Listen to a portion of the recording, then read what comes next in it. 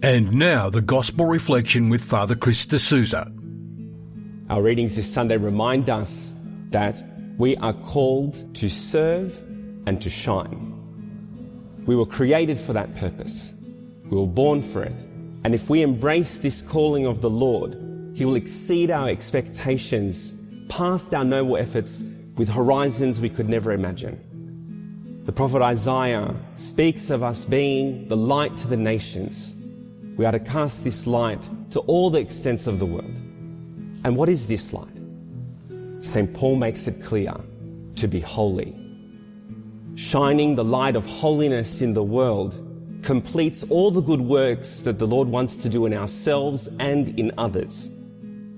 And we have the beautiful example of St. John the Baptist. It was revealed to him who was the Messiah, the dove that had descended upon him. He didn't keep this to himself. He was there to serve and to shine the light, not of his own, recognizing that he is outranked by the light that he is to shine, our Lord Jesus Christ. And so likewise, mighty brothers and sisters, we are called to shine this light and to serve in being these witnesses of the light in the world. But we can only give to others what we have.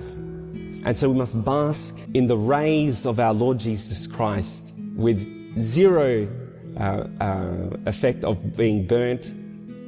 The more exposure, the better. Basking in His light, in those moments of daily prayer, works of charity towards others, shining the light of holiness that is not our own, but the light of Christ shone through us in this world.